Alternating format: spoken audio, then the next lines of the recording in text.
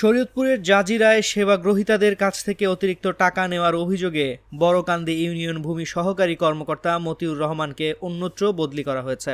বুধবার দুপুরে বড়কান্দি ইউনিয়ন থেকে সরিয়ে তাকে ডামুড্যার শীধলকুড়া ইউনিয়নে বদলি করা হয়।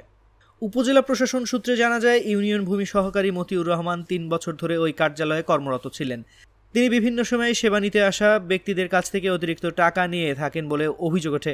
এছাড়া অফিস কক্ষে বসে মানুষের কাছ থেকে টাকা নিচ্ছেন এমন দৃশ্যের দুটি ভিডিও সম্প্রতি বিভিন্ন মাধ্যমে ছড়িয়ে পড়ে। এ বিষয়ে ভুক্তভোগীরা উপজেলা নির্বাহী কর্মকর্তার কাছে মৌখিক অভিযোগ করেন। পরে মঙ্গলবার দুপুরে ইউনিয়ন ভূমি সহকারী কর্মকর্তা মতিউর রহমানকে বড়কান্দি ইউনিয়ন থেকে সরিয়ে শীধলকুড়া ইউনিয়নে বদলি করা হয়।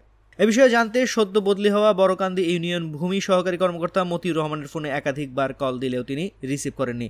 জানতে চাইলে জাজিরা উপজেলা নির্বাহী কর্মকর্তা সাদিয়া ইসলাম লুনা জাগো নিউজকে বলেন, ভূমি সহকারী কর্মকর্তা মতিউর রহমানের বিরুদ্ধে আর্থিক লেনদেনের অভিযোগ পাওয়া গেছে। ভুক্তভোগীরা মৌখিকভাবে বিষয়টি জানিয়েছেন। ইউএনও আরও বলেন, দীর্ঘদিন ধরে তিনি একই কর্মস্থলে রয়েছেন, তাই তাকে অন্যত্র বদলি করে দেওয়া হয়েছে।